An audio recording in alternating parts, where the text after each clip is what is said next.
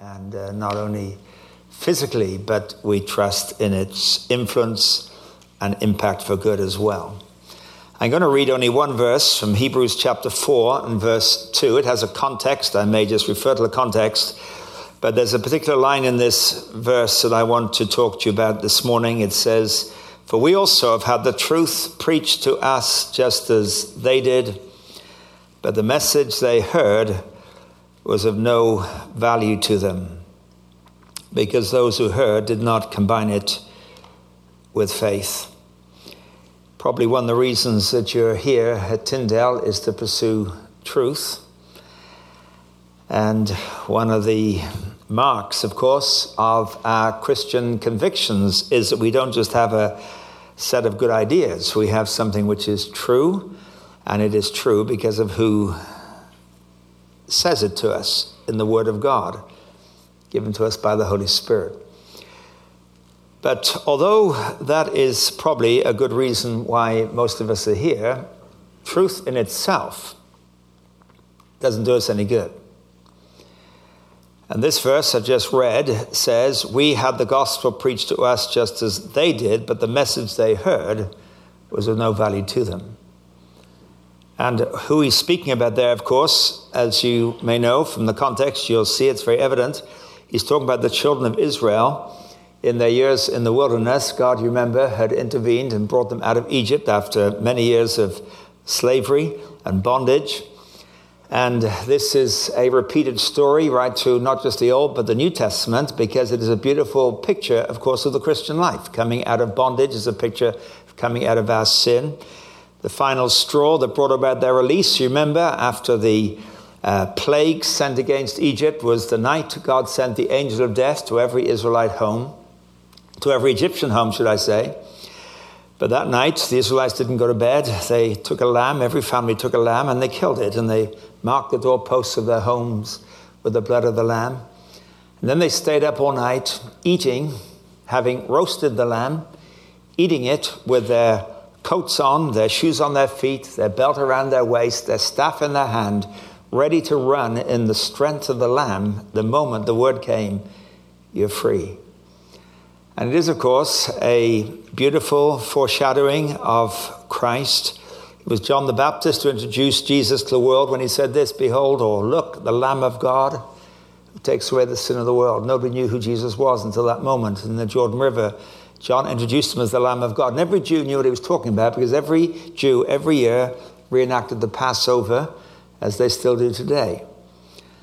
And so when he says that the message they heard was of no value to them, it's not the message of how to become a Christian or the equivalent thereof. It's not the message of how to come out of Egypt. The message that was of no value to them was that God had a place for them that was flowing with milk and honey, where everything they would ever need would be available to them. A journey that Deuteronomy chapter 1, verse 2 tells us should have taken them, or could have taken them, only 11 days.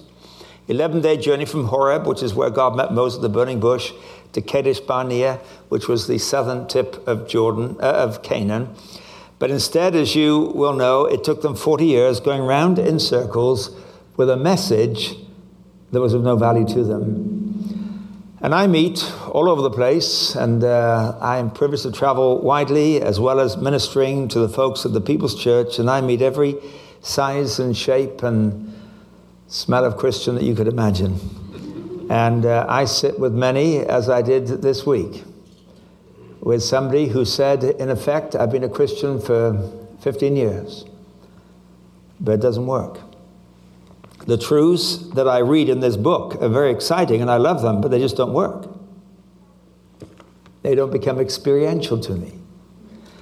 And writing about that, what the writer of the Hebrews says is the message they heard was of no value because those who heard did not combine it with faith. In other words, truth in itself doesn't do you any good unless it is combined, or as one translation puts it, mixed with faith.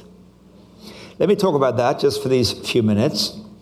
I think if we were to compile a list of misunderstood words in the Bible, probably the word faith would be one of the most misunderstood words. And yet, when you read the New Testament, you can't get away from the fact that the Christian life operates on the basis of faith. It tells us that we're cleansed by faith, we're justified by faith, we're saved by faith. You recognize those quotations from the New Testament? In other words, if you're going to become a Christian, it's on the grounds of faith. Having become a Christian by faith, we're then to walk by faith, we're to live by faith, we're to be sanctified by faith, we're to fight the fight of faith, we're to take the shield of faith, we overcome the world by faith, we ask in faith, we have access to God through faith, we draw near in full assurance of faith. Those are all quotations from the New Testament. In other words, having become a Christian by faith, the only way we can be the Christian we have become is by faith, to the extent Hebrews 11:6 says, without faith it is impossible to please God. And Romans 14:23 says, whatever is not of faith is sin. That tells me two things about faith. One, faith is important. Every part of the Christian life operates on the basis of faith. Secondly, it tells me this. If I have a Christian life that doesn't work, there may be many facets to this, but in all likelihood, a key ingredient will be I've never learned to live by faith. Well, what does that mean? Let me define the word. Let me define it negatively, if I may. I mean, people have all kinds of weird and wonderful ideas about what faith is. Some people think it's some kind of mystical power, where if you close your eyes and you really, really, really believe something strongly enough, your believing it is going to make it happen. And I remember once at a conference in England I was going to speak at, and it was, we were all living in the conference center. The actual meeting place was a separate building. And it was a typical English summer's day. It was raining, and I was running to avoid getting wet, and I caught up with a man and his wife walking under a large umbrella, and I said, do you mind if I walk under your umbrella with you? And they said, not at all. So simply as a conversation piece, I said to them, it's going to be a miserable day today, isn't it? And the lady turned to me and said, don't say that. I said, why not? She said, you should say it's going to be a beautiful day today. I said, but it isn't. It's been raining all night. It's raining now. The sky is black. The forecast is it'll rain all day. Probably all week. Could be all month. Might be all summer. She said, but you should say it's going to be a beautiful day. You should say the clouds are going to blow away. You should say the sun will come out and we'll get a suntan. I said, why? She said, that's faith. That isn't faith, that's foolishness. You can stand in a rainstorm, believe what you like, and the rain will take no notice. But I know some people almost having nervous breakdowns trying to believe that black is white and pink is yellow and all the rest of it. What you believe, by the way, is never the most important thing about you. The most important thing is knowing what is true. But somehow we have this idea that faith is this sort of subjective, really, really, really believe it strong enough, you'll make it happen.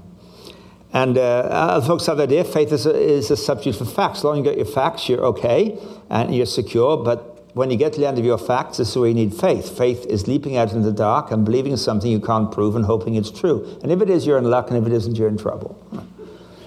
But whereas it's true, we are called upon to believe things you can't prove in any objective scientific manner. You can't prove to your neighbor that God is and say, here's the evidence, bang, conclusive.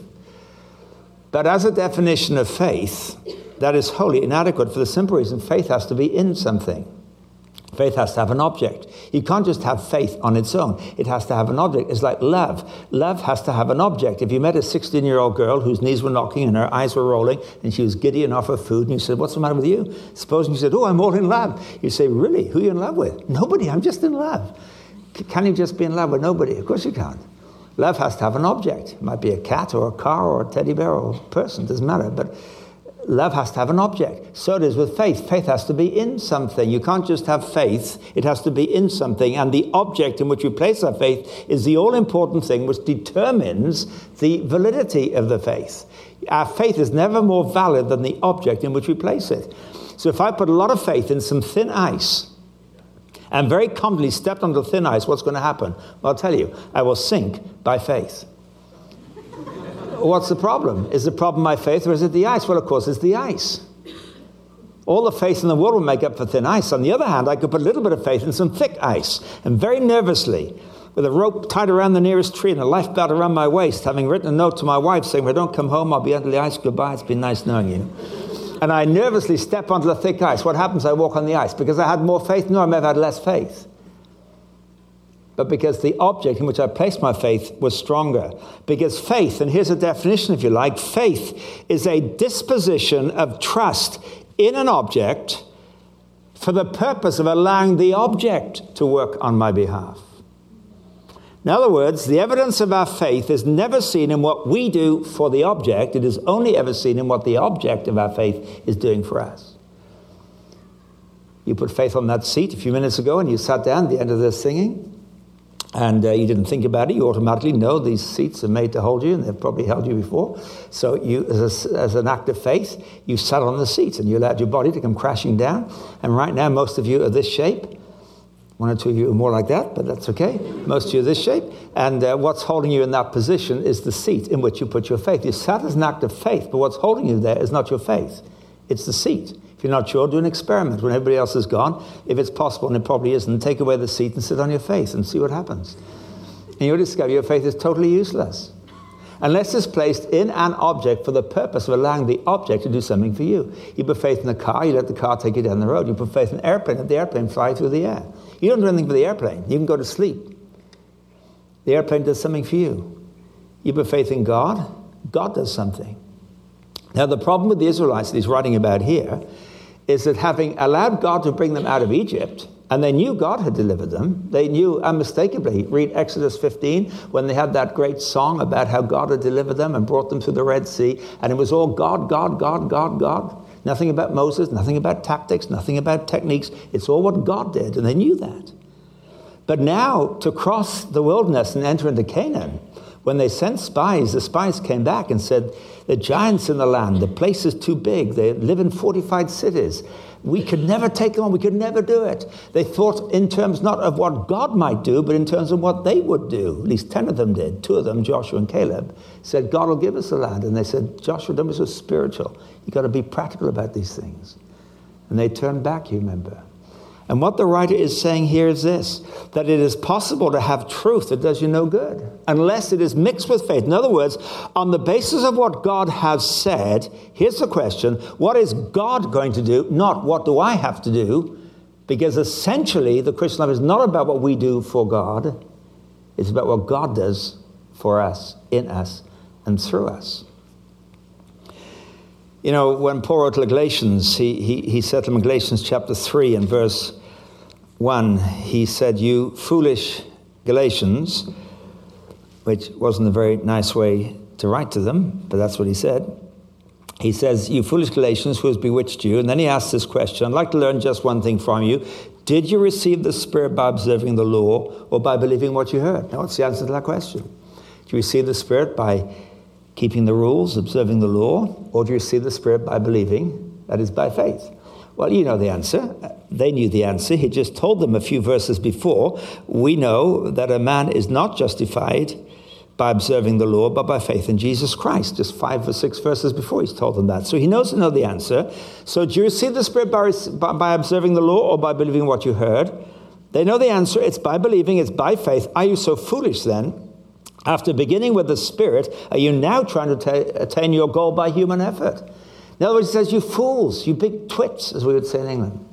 You've received the Spirit by faith, but now your Christian life has become you trying to live for God. And you can no more live for God than you can, and be a Christian, than you can become a Christian by your own ability in the first place. It is a life every day of dependence upon Him, of God doing in us what is impossible for us to do for ourselves.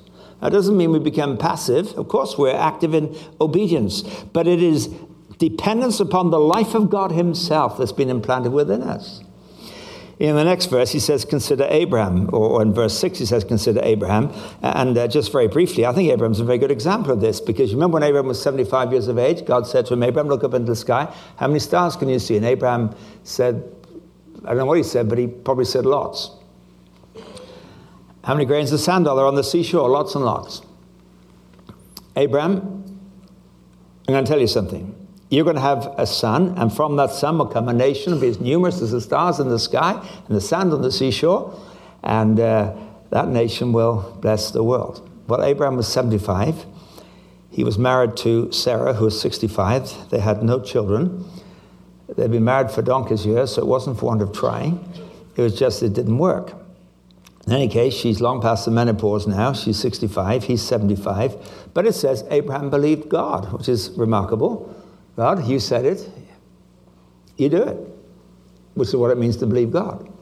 He went home and told Sarah. I'd love to have been a fly on the wall when Abraham came home with this bit of information, because the Bible isn't complimentary about either of them. It says about Abraham twice. It says, and him as good as dead. So he wasn't a healthy 75-year-old. He was as good as dead. And it says about Sarah, she was worn out. I don't know why, because she had no kids, but she was worn out. So maybe too much, I don't know, potato picking, whatever she used to do. And I can imagine Abraham coming home, all worn out, and there's Sarah. At least he's as good as dead, rather. There's Sarah, all worn out, lying on the beanbag, wherever she used to lie. And Abraham saying, Sarah, yes, God spoke to me today. And what did he say? He's going to give us something. Really? What's he going to give us? You have to guess. I can't guess. Yeah, it begins with B. B, another beanbag? No, not another beanbag. He's going to give us a baby. And it says Sarah believed him. I think that's remarkable. And she started knitting and painting the room, whatever ladies do when you give them that information. And waited. 3 months went by, 6 months went by, 9 months went by. How are you feeling, Sarah? Are you putting on weight at all? No? 2 years went by, nothing happening? You're not getting, eating funny combinations like bananas and onions in the same dish? No? 3, 5 years went by, 7 years, 10 years went by. Abraham was 85, even deader, presumably. She was 75, even more worn out. And it was Sarah who brought up the subject in Genesis 16. She said, Abraham, did you tell me God told you we were going to have a baby? Well, yes, he did. You sure it was God who told you that? Well, yes, it was God who told me that. What were you eating that night? You sure it wasn't the blue cheese or something? No, it wasn't the cheese. God told me. Well, where's the baby, Abraham? I don't know, Sarah. Maybe God didn't know how worn out you were. Well, maybe he didn't know how dead you were, Abraham. Whatever the reason, there's no baby, so they decide to help God out. It's always a disaster when you try to help God out. And they committed themselves to do the will of God. It was Sarah's idea. We've got the maid Hagar. They've been to Egypt, by the way, so just an aside. They've been to Egypt out of the will of God. And they came back fairly quickly. But whenever you go out of the will of God, make sure you don't bring back baggage, because you usually do. And they brought back an Egyptian maid. Young, fertile, within the culture of the day, this was not unusual. You have the baby through the maid Hagar. Hagar gave birth to Abraham's son. They called him Ishmael. Everyone's been thrilled to bits. At last, we got a little baby boy. God, sorry I didn't think about Hagar before. I was thinking about Sarah. I know she's all worn out and dead and all the rest of it. But anyway, we got the baby at last. Must have been thrilled. 13 years later, when Abraham was 99, Sarah was 89, God said, Abraham, yes. As far as we know, the first time God spoke to him in 24 years. Remember I told you to have a baby? Yeah. He's outside playing football. He's called Ishmael. He's 13 now. No, Abraham, this time next year, your wife will give birth to a son. What? Your wife will give birth to a son. And on the very day, it says, Sarah gave birth on the very day God had said. Now Abraham has 2 sons. He has Ishmael, and he has Isaac. You remember the story when God told Abraham to offer Isaac in sacrifice.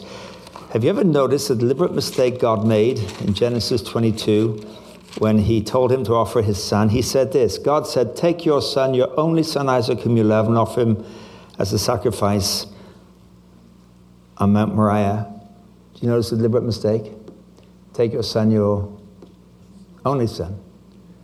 Abraham could well have said, God, he's not my only son. I've got 2 sons. Well, God knew that. Of course God knew that.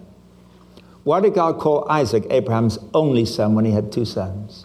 Well, Galatians 4 and verse 22 tells us, because what it says there is this. In Galatians 4 verse 22, it says, it's written that Abraham had 2 sons, one by the slave woman, the other by the free woman, by Hagar and by Sarah. His son by the slave woman was born in the ordinary way. What that means, this is nothing unusual about an old man and a young woman. That happens. When Ishmael was born, and the local gossips met together in the local supermarket and said, hey, have you heard there's a baby in Abraham's household? Really? Yeah. Who's the mother? Hagar. Oh, really? The maid? Yeah. You mean Abraham and the maid? Yeah. Juicy bit of gossip. Nobody's confused about it. It happens. So he was born in the ordinary way. But his son by the free woman was born as a result of a promise. So when Isaac was born to Sarah, and the local gossips in the supermarket said, have you heard there's another baby in Abraham's household? Really? Yeah, who's the mother this time? Sarah. No, not the grandmother. She's ancient. No, she's the mother. What's the explanation? God did something. You see, you can explain Ishmael in terms of what Abraham did for God. You can only explain Isaac in terms of what God did for Abraham. And the point that Paul is making in Galatians is as long as we think that any aspect of the Christian life is simply me doing it for God, it'll be barren. We may produce Ishmael, so the neighbors think we got a kid and it looks okay. But it's not the real thing. But that the Christian life is a life of complete dependence upon God. Now there's obedience, active obedience, and I sometimes say obedience and dependence are the two essential ingredients of the Christian life. Obeying what he says, and in that context, trusting him, knowing that we can do nothing of any lasting value. As Jesus said, apart from me, you can do nothing. You can make a lot of noise. You can be very busy. You can be sweating like a pig. No, pigs don't sweat. Sweat like a whatever sweat like. But you won't accomplish anything unless it's in dependence upon the Spirit of God. Obedience and dependence like two wings on an airplane. Which wing on an airplane is the most important one? The left or the right? Well, of course, if you have obedience without dependence, you just have legalism. And it's utterly frustrating and lifeless. If you have dependence without obedience, you get unhealthy kinds of mysticism.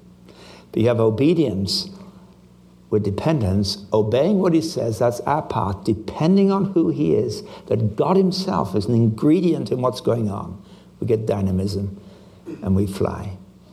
And so the issue here in Hebrews 4 is that these Israelites had a message which was true but of no value because they didn't combine it with faith.